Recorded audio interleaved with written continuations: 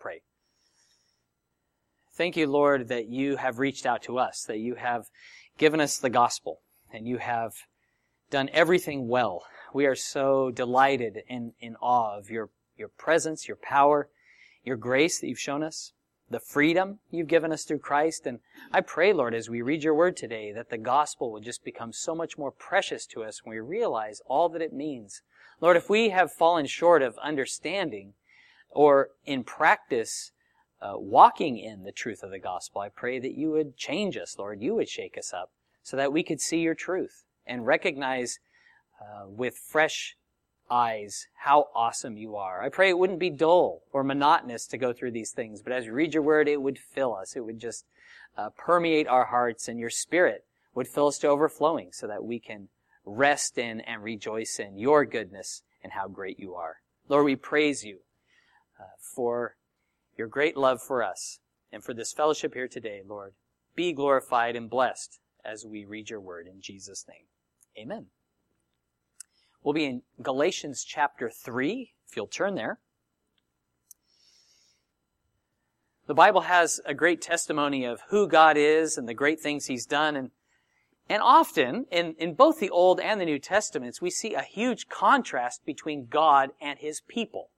You would think his people would bear a far greater resemblance to him than they do, but the reality is, God's like always faithful. He's always true. He can be counted on, but his people, no. Quite far from the case.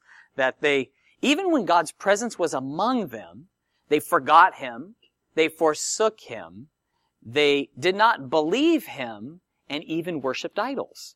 Right? As they're in the wilderness, you have the presence of God, the physical presence of God as a cloud during the day and fire during the night, but that wasn't enough to keep all the people following him.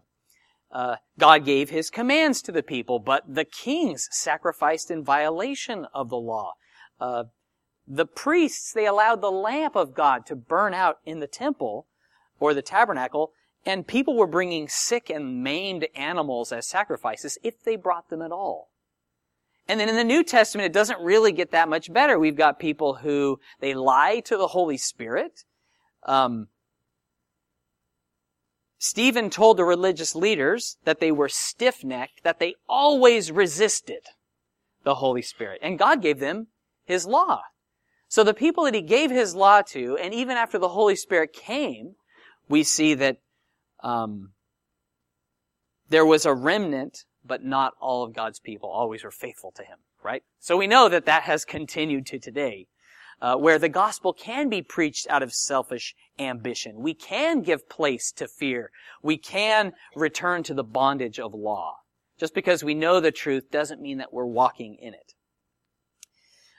So man's track record, pretty hopeless. But there's something really great that's written in John 1:16 and 17. It says, of Christ, of his fullness we have all received, and grace for grace. For the law was given through Moses, but grace and truth came through Jesus Christ.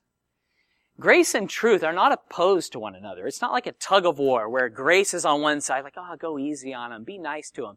But truth is like staunch and not malleable, and they're kind of in opposition. No, they're together. They're in full agreement. We have the gospel, which is true. And it's a gospel by grace that we're saved, not of ourselves. And the truth is, God has extended grace to us, and we can walk in it. So Paul's letter to the Galatians, it emphasizes how we are justified. That means being forgiven of all sin, as if you never sinned, and being declared righteous before God, only through belief in Jesus alone. So it's only by grace through faith that we're saved. And some of the Galatians had veered from that. They had gone back to the law. So starting Galatians 3, starting in verse 1. O foolish Galatians, who has bewitched you that you should not obey the truth, before whose eyes Jesus Christ was clearly portrayed among you as crucified? This only I want to learn from you. Did you receive the Spirit by the works of the law, or by the hearing of faith? Paul had gone throughout Asia Minor preaching the gospel. Many people had come to Christ and trusted in him. They had been filled with the Holy Spirit. There were fruit of the Spirit and gifts of the Spirit in operation. And Yet he's mystified that after his departure, they would listen to these false teachers who gave them a false gospel, and they went back to the law to approve themselves to God. Like you needed to be circumcised. You need to keep all these commands to be saved. And he says, guys, you're being senseless. How foolish. What are you thinking? Are you under some sort of spell that's making you leave Christ? Walk away from Christ to the law again? Now those who push the law as a measure of righteousness, they use the scripture to show, well, this is what the Bible says. And they'll show that to you to say, this is what you should do. And the Judaizers, they appealed to the law, likely saying circumcision is necessary because Abraham was circumcised before the law. And so if you want to be right with God, if you want to affirm the covenant that you've made with him, you too need to be circumcised. But see, grace and truth came through Jesus Christ. So there was a new condition. It was a changed condition. The legalists of Paul's day, they sought to corrupt minds and turn people from the simplicity of the gospel. We read that in 2 Corinthians 11:3.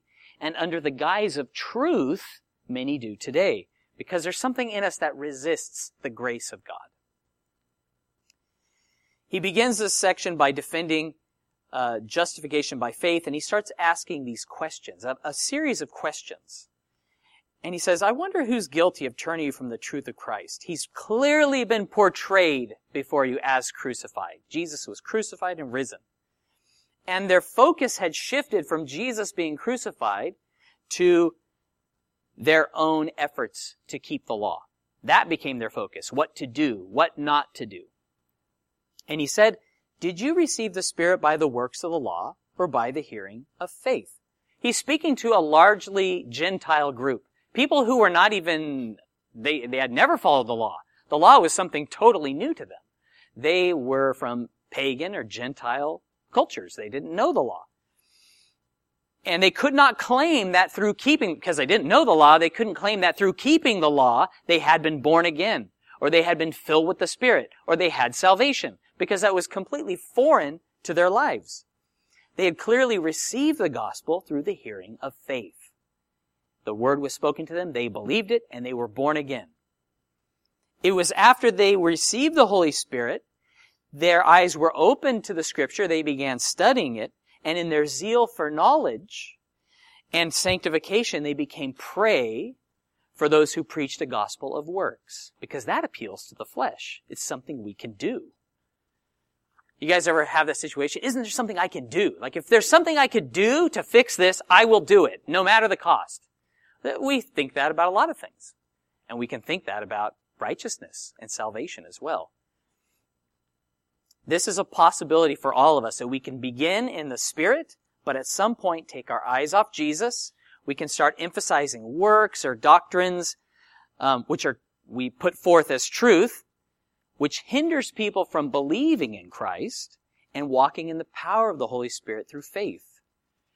I've heard people leverage verses like this, where they go, oh, the truth will set you free.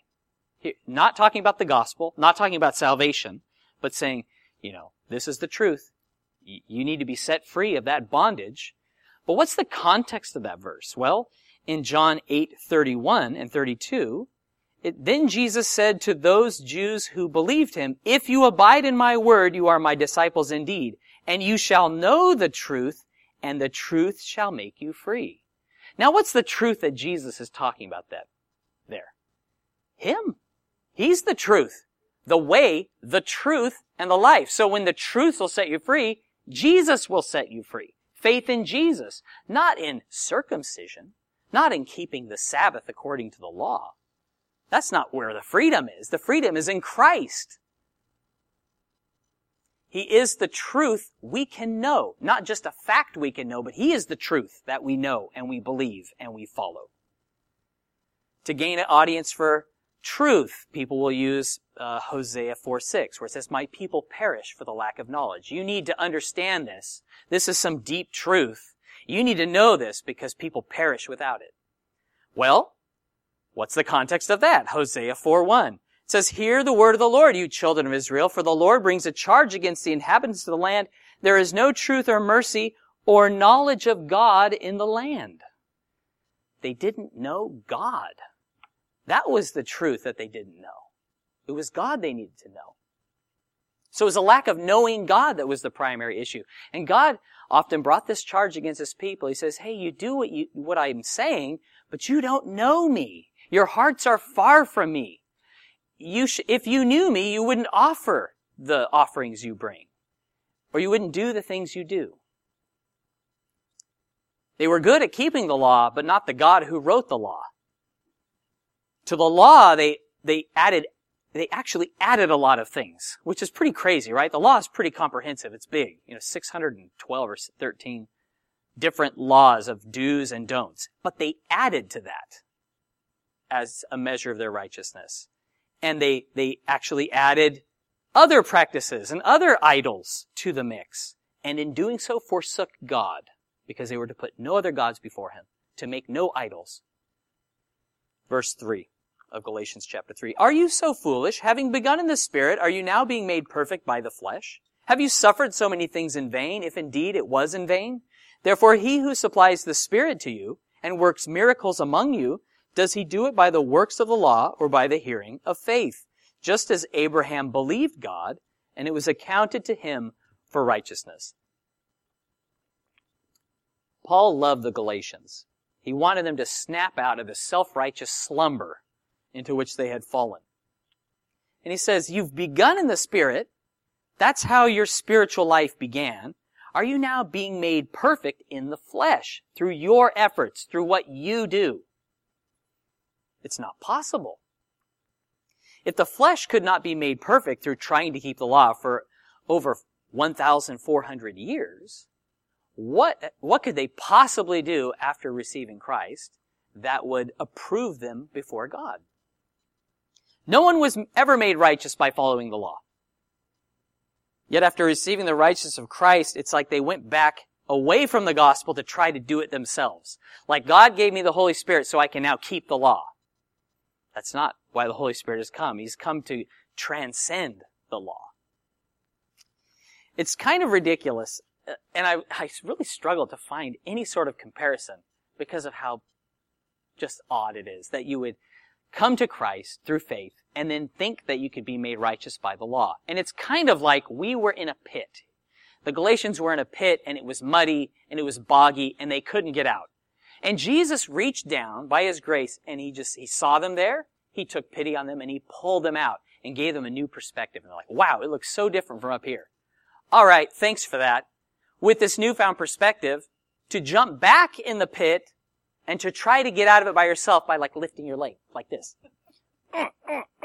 Or pulling up on your head, lift. I gotta get out of here. It's just lunacy. It does not make any sense at all. And I can't do justice to how silly it is, how foolish. And so he's like, guys, this is so dumb. It's so foolish that you would begin in the Spirit and then go back to the law, which could never save you and could never make you righteous. And then he says, have you suffered so many things in vain, if indeed it was in vain? One of the places where Paul visited was Lystra. That's the place where he was stoned and left for dead. The church was heavily persecuted by the Jews who opposed Jesus Christ. Bizarre to afflict themselves with the law their persecutors taught and affirmed. The Galatians, they were born again. They had the Holy Spirit in them. He says there were signs and wonders done among you. Even in Acts 14, in Iconium, listen to what it says. Therefore they stayed there a long time, speaking boldly in the Lord, who was bearing witness to the word of His grace, granting signs and wonders to be done by their hands. So these are people who had the Holy Spirit moving. The Holy Spirit was moving in their midst. The church was alive and thriving, and there were some who went back to the law to think that they could be righteous by their efforts. It's about what you do. It's about what you don't do that you're saved.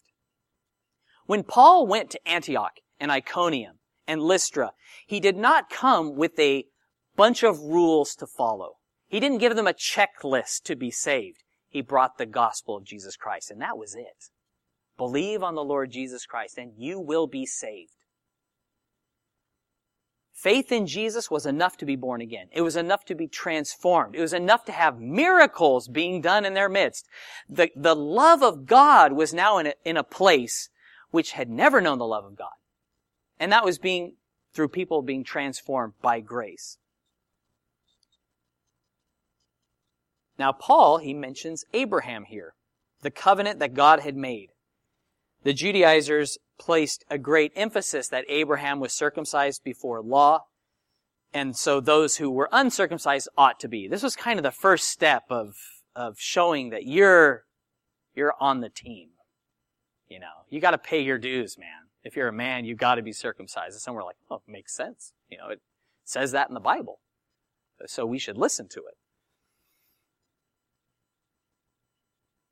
Paul points out that it was not Abraham's obedience to be circumcised that made him righteous, but it was his faith in God. And because he believed God, he obeyed God. So they had it reversed. His faith was made evident through his obedience. Being born again, being justified, sanctified, that's set apart for God, growing in grace, the receiving of the Holy Spirit, it's all by His grace. We believe to be born again, God gives the Holy Spirit, and we don't need to beg helplessly, like, Lord, give me the Holy Spirit. It says that He gives the Holy Spirit to those who ask Him. And in Acts 2:38, when they said, what shall we do? Peter said, repent, let every one of you be baptized in the name of Jesus Christ for the remission of sins, and you shall receive the gift of the Holy Spirit. So the gift of the Holy Spirit, it's a gift that we receive through faith. Not by circumcision, not by the works of the law. It's a gift of God. Do you guys like gifts? Now, we can be a bit picky about gifts, though, can't we? They're like, well, there's some gifts that we're like, this is a keeper, and this is a returner. Well, the grace of God should not be a returning gift, not in the returning pile. That's one to keep. And it's only received through trust in God. You can't earn this gift. You can only receive it through faith. It's perfectly suited for salvation. Galatians 3 verse 7. Therefore know that only those who are of faith are sons of Abraham. And the Scripture, foreseeing that God would justify the Gentiles by faith, preached the gospel to Abraham beforehand, saying, in you all the nations shall be blessed. So then those who are of faith are blessed with believing Abraham. The Jews, as genetic descendants of Abraham, viewed him as their father. They could go through their records. They could show, I am descendant of this and son of and son of and son of until me. Like Abraham all the way down to me. So therefore I am a son of Abraham. And they could point to the circumcision and say, see, I am walking in the covenant that God had given to Abraham to bless all the nations. There was one point where Jesus was having this back and forth with the Jewish folks. And he says, you're not the children of Abraham because you bear no resemblance to him whatsoever. Abraham believed God. They were going around thinking about how they could kill Jesus, plotting against him, not believing in what he said. So Jesus is the truth, and there he's standing before them, but they refuse to listen to him. They refuse to acknowledge that he's the Son of God. This is the Messiah. They thought Abraham was great, but Jesus is greater than Abraham, right? Like, not even comparable, being the Son of God. Jesus said in John 8:44, you are of your father, the devil. That's like a bomb dropping. That's pretty strong, really strong. You are of your father, the devil, and the desires of your father you want to do. He was a murderer from the beginning and does not stand in the truth because there is no truth in him. When he speaks a lie, he speaks it from his own resources, for he is a liar and the father of it. Jesus is the truth, and he stood before them, and he said, you are not children of Abraham. They're like, what do you mean? I've got my genealogy right here. He's like, no, you have no resemblance to him because you don't walk in faith. You don't believe in me. You look a lot like your father, the devil. So Jesus is speaking in a spiritual thing, not a genetic descendant. The true descendants of Abraham are those who trust in Jesus Christ, those who believe God. That's Romans 4:16. They're the true children of Abraham. The circumcision of the body is nothing. Your genetics of this body that's going to fade away are nothing. The true children of God by faith in Christ have our hearts transformed through the Holy Spirit. We read that in Romans 2:28 and 29. You guys have sung the song Father Abraham, right? Especially those who grew up in Sunday school like I did. Now, that song was never really explained to me. If you sing that song and did the actions, you might think that Father Abraham was really into like exercise and calisthenics and marching. That's something that Abraham loved to do, nod his head and turn around but the fact is, he is our father through faith because he is a man who believed God. It was accounted to him as righteousness. James 2:23, it says, and the scripture was fulfilled which says, Abraham believed God and it was accounted to him for righteousness, and he was called the friend of God. Abraham's a friend of God because he obeyed God and believed God. We're given the power to become the children of God through faith in Jesus. And we're Jesus' friends when we obey him. That's what Jesus said. Paul personified the scripture as a prophet. It's saying, like afar off, the scripture knew what was going to happen, what God was going to do. And so the gospel was actually preached to Abraham when he believed in saying, in you all the nations of the earth shall be blessed. It wasn't just that Abraham was going to have a lot of kids. You hit so many physical descendants. It would be descendants, children of God through faith, righteousness through faith. That promise was fulfilled when Jesus brought the gospel to sinners. And all who are in faith in Christ are blessed with Abraham, who believed God before us. And it's so cool that because of Abraham's faith, we are blessed. Do you aspire to be someone that in future generations, they are blessed because you believe God? You believe God, and so other people are blessed. And that's always the pattern. Those who believe God, those who obey God and trust him, others are blessed through them in so many ways. God promised Abraham, I'm going to make of you a great nation, but his wife is barren. He believed God even though he didn't have a son. And when he finally did have a son, Isaac, God told him to go to a mountain, which he would show him, Mount Moriah, and sacrifice his son as a burnt offering. And Isaac at this time was a grown man. And so Abraham traveled to Moriah as God commanded. He put the altar in order, laid upon the wood, and his bound son upon the wood. And as he reached and took the knife in his hand to kill his son, with the fire at the ready, God called out to him and said, Abraham, Abraham, stop. Like you've passed the test. I know that you fear me. I know that you believe me.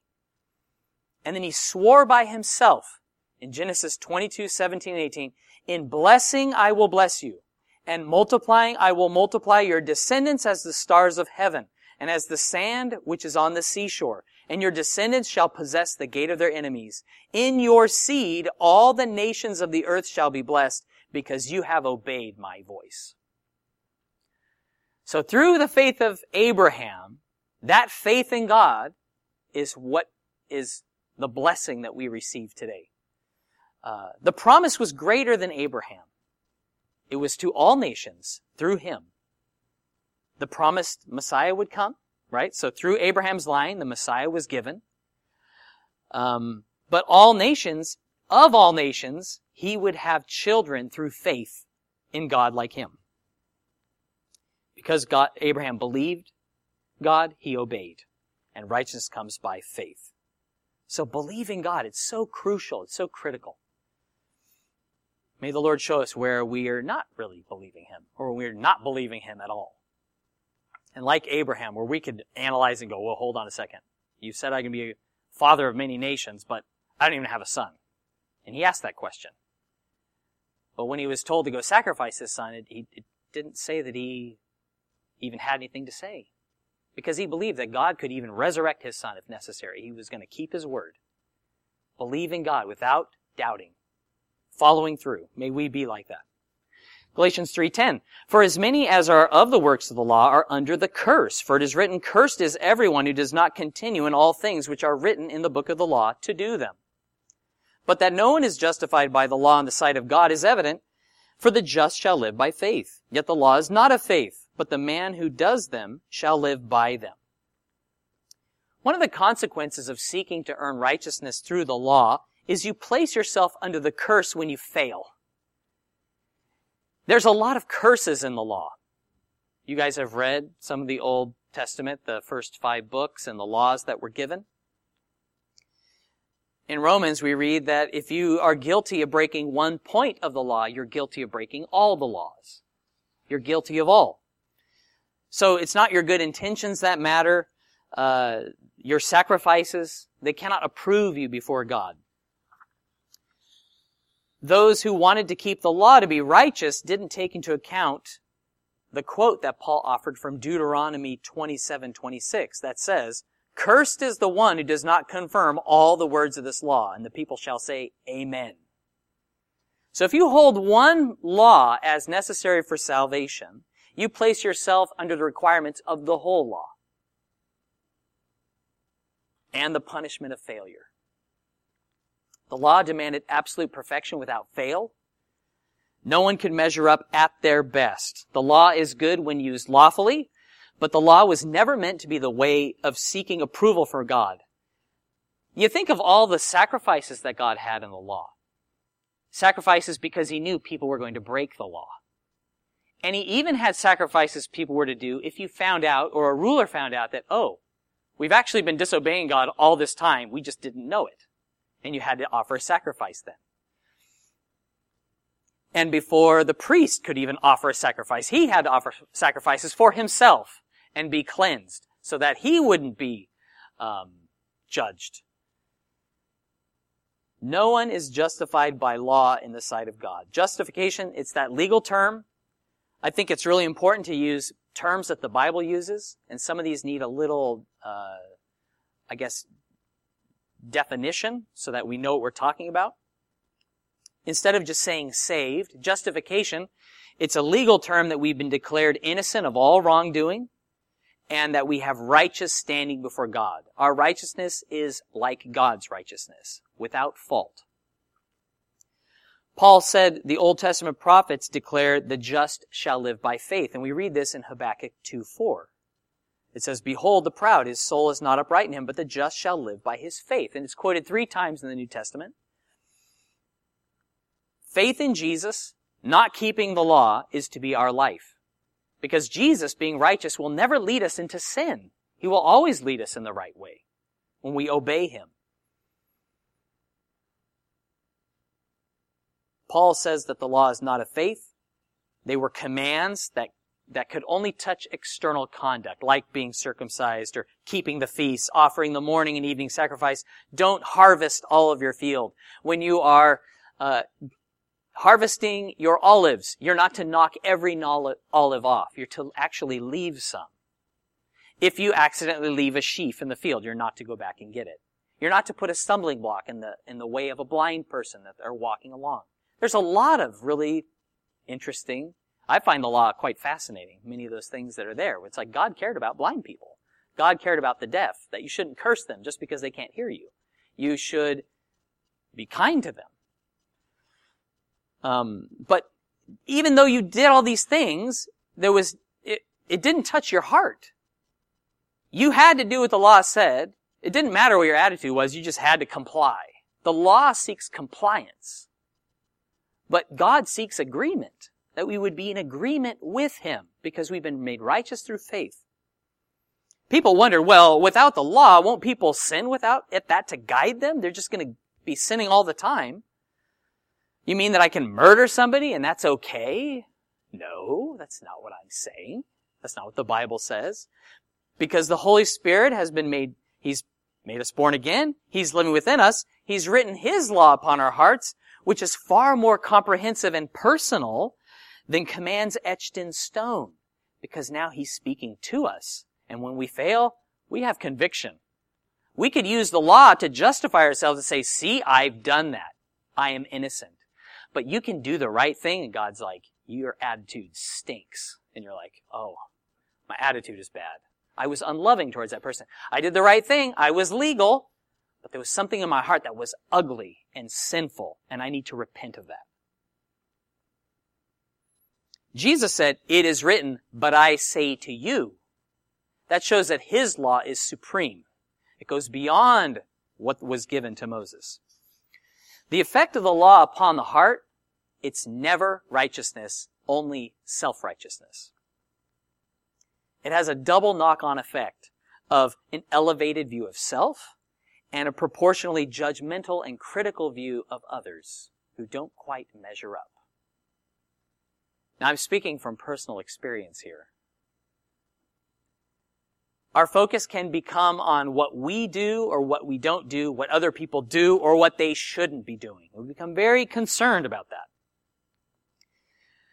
In Sunday school, again, personally speaking, I was self-righteous. I was the self-appointed heresy-sniffing beagle. You know, like when you go to the airport and you put your bag down and the little chubby dog wanders over and sniffs it and sits down and looks for that treat. That was me. You know, I was the one who was much more interested in earning another jewel for my crown than loving and believing God and loving other people. You know, I brought my Bible every week, and these people didn't even come to church half the time. You know, so I felt pretty bad about them. I felt pretty good about myself because I was doing these things. I wanted eternal life. I wanted to be blessed, and I was willing to sacrifice for it. Can you guys identify with that? If there's something you want, you're willing to sacrifice something for it. It doesn't even have to be eternal life. It could be anything. You just want to buy that thing, so you're going to save, and you're not going to go out, and you're going to monitor your money so that you can get what you want. And we can be that way. We could be so manipulative and just wretches. Again, personally speaking. I was kind of like a doctrine inspector. Like a quality food control officer standing by the conveyor belt. And if some, like, okay, yep, that's fine. Oh, that looks like that. There's something questionable with that. Red button, stop. Hey, teacher, you said this. What about this, and this? All right, just clearing that up. The problem was, none of that doctrine that I could approve of on the outside ever went inside me. It didn't result in me loving people. It didn't result in me having a humble heart before God or other people. I could tell you what was right or wrong about it, but it didn't get inside. It was only brokenness for sin and God's grace, the Holy Spirit coming in through me believing. And it was the faith that God gave that He pulled me out of that pit of self-righteousness. The problem was my eyes were blind, my heart was hardened by legalism, and I didn't even know it. I had no idea that I was so blind. I had systematic theology, but nothing of the love, the grace, the mercy of God. They were foreign to me because I imagined myself beyond the need of them. And that is a scary place to find yourself. And the thing is, you don't even know. So I was there for a long time. The truth as I understood it was paramount. But as it was divorced from the love of God and the grace of God, I was all wrong. Praise God for His grace that He saved me out of that. Because it was destructive to me and it was not a blessing to God or anyone else. Maybe you can relate in degrees. Galatians 3, verse 13. Christ has redeemed us from the curse of the law, having become a curse for us, as it is written.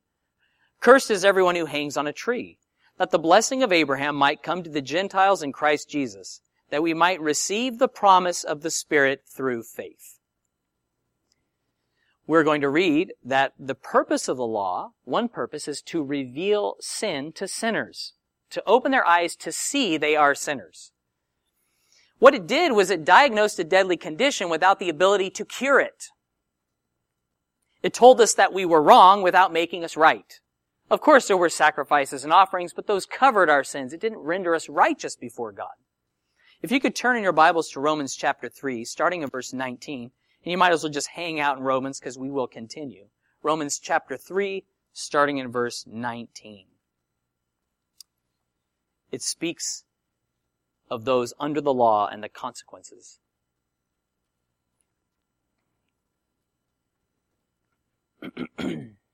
Romans 3, starting in verse 19.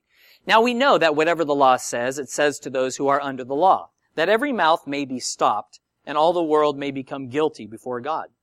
Therefore, by the deeds of the law, no flesh will be justified in his sight, for by the law is the knowledge of sin.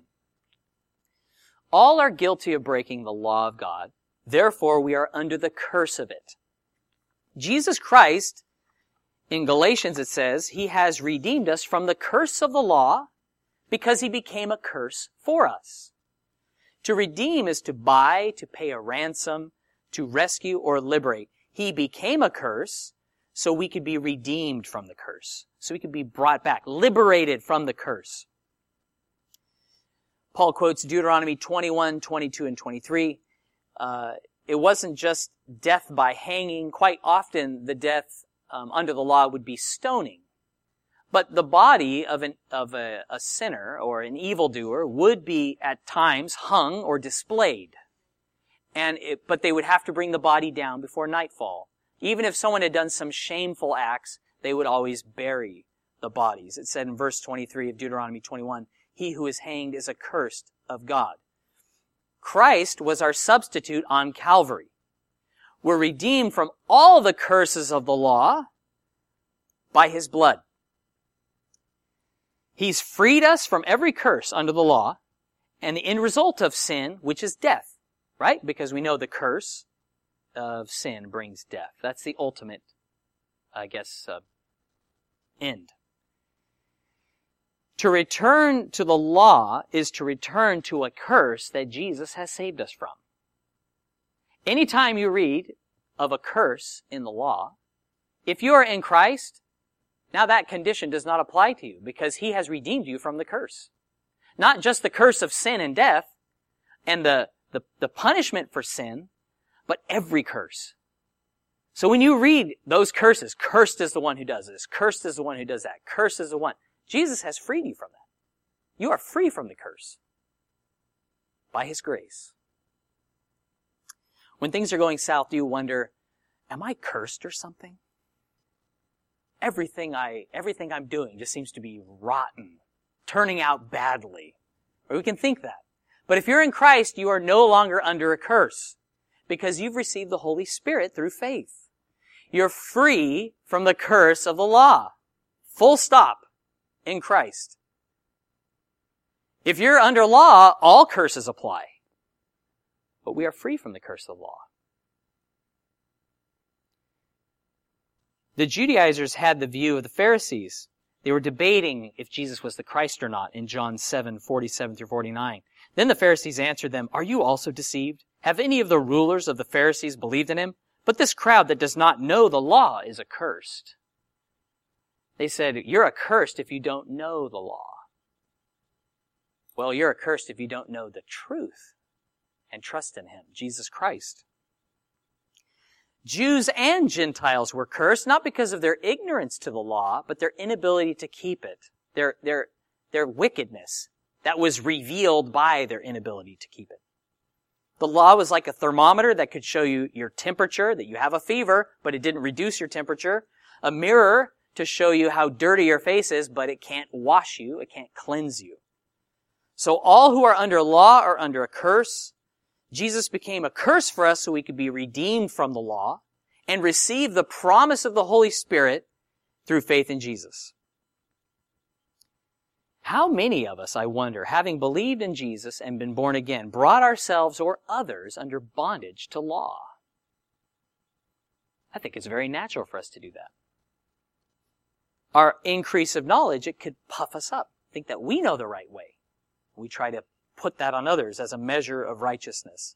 And we try to accomplish through the flesh what can only be done through the Holy Spirit. Our salvation is by faith, and our life in Jesus is also by faith in him. I won't go into the trap that some can slip into, that having been redeemed at great cost, we ought to prove our worth by doing this or avoiding that. That treats the sacrifice of Jesus like a cow or a goat or a sheep. when Jesus has freed us from the law and all the curses of it. Let's keep reading in Romans chapter 3, starting in verse 21. But now the righteousness of God apart from the law is revealed, being witnessed by the law and the prophets, even the righteousness of God, through faith in Jesus Christ, to all and on all who believe. For there is no difference, for all have sinned and fall short of the glory of God, being justified freely by His grace through the redemption that is in Christ Jesus, whom God set forth as a propitiation by His blood, through faith, to demonstrate His righteousness, because in His forbearance God has passed over the sins that were previously committed, to demonstrate at the present time His righteousness, that He might be just and the justifier of the one who has faith in Jesus. God is not righteous because He keeps the law. His righteousness is apart from the law, right? It's not like God had this big, long list and He did it all, and I go, okay, approved, righteous. No, He's righteous apart from the law. But He gave the law. The law is a shadow of His righteousness. It's good and it's true. It says the law and the prophets were witnesses of the righteousness of God we would receive through faith. We've been justified freely. There's that word again, and you'll see it a lot in the Bible, in the New Testament. We're justified freely by God's grace through the redemption in Christ Jesus by faith in Him, by believing Him and trusting Him. We are partakers of His righteousness through faith. I enjoy watching shows like, let's say, Antiques Roadshow or Storage Wars or something like that.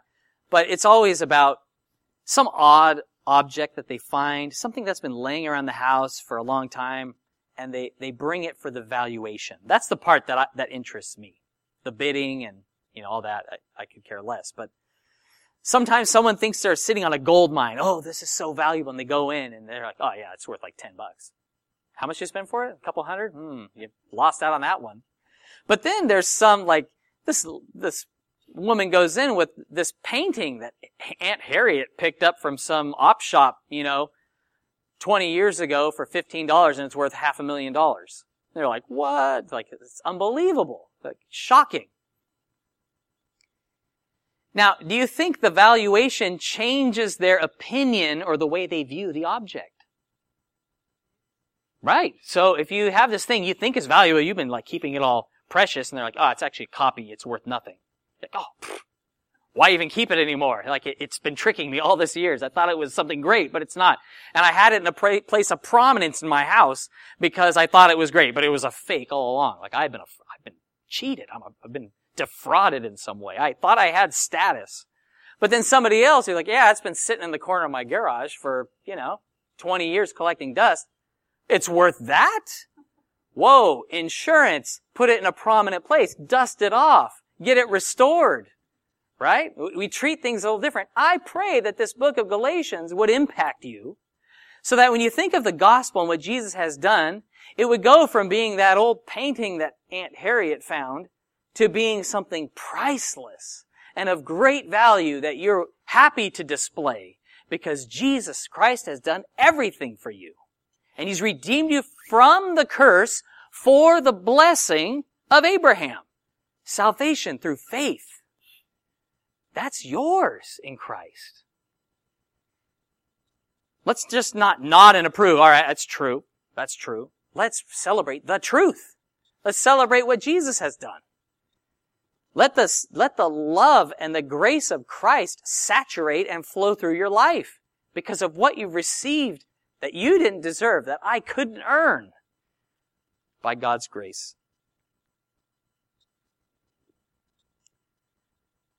When you picture Jesus on the cross, as we will be in just a few moments as we receive communion together, remember that He became a curse for you so that you could receive the eternal blessing of God by grace through faith. And He's redeemed you from the curse. Flip through your Bible and look at some of those curses. He's redeemed you from every one. He's given you new life by His grace. You couldn't earn that. You don't deserve that. But He's awesome, and He gives indescribable gifts. He wants you to know Him. He wants you to believe Him. And He has demonstrated His love for you and His righteousness through His life in his death and his resurrection because death couldn't hold him. He was righteous.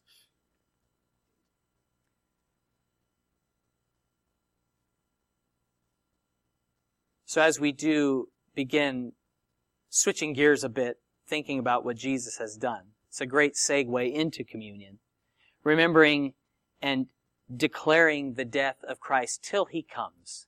It's the death of Christ that demonstrates his love for us, as it says in Romans 5:8.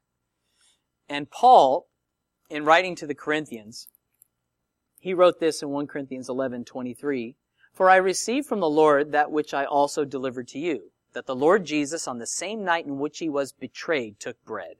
And when he had given thanks, he broke it and said, 'Take, eat. This is my body which is broken for you. Do this in remembrance of me.' In the same manner, he also took the cup after supper, saying, 'This cup is the new covenant in my blood. This do as often as you drink it in remembrance of me. For as often as you eat this bread and drink this cup, you proclaim the Lord's death till he comes. Therefore, whoever eats this bread or drinks this cup of the Lord in an unworthy manner will be guilty of the body and blood of the Lord.'"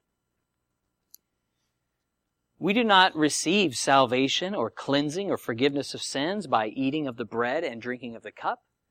Those are symbols that point to the broken body of Jesus on the cross and his blood that was shed for us.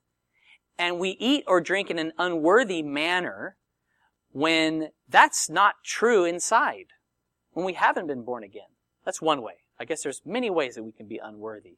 But the point is, we can't be worthy of it by our efforts. You can't be worthy to enter into the covenant of Christ through his blood because of anything we've done, but by his grace. We receive and we rejoice in it. Praise the Lord that we are guilty. It's not like we were guilty. We are guilty, but he has washed us and he has sanctified us and he has given such great blessings and promises to us. So let's do this now, as Jesus has told us, our Savior who is coming quickly. Let's pray. Father in heaven, thank you for sending Jesus to be our Savior. Thank you for the grace that you've extended to us through the gospel. Thank you for his righteousness, his life, his death, and resurrection.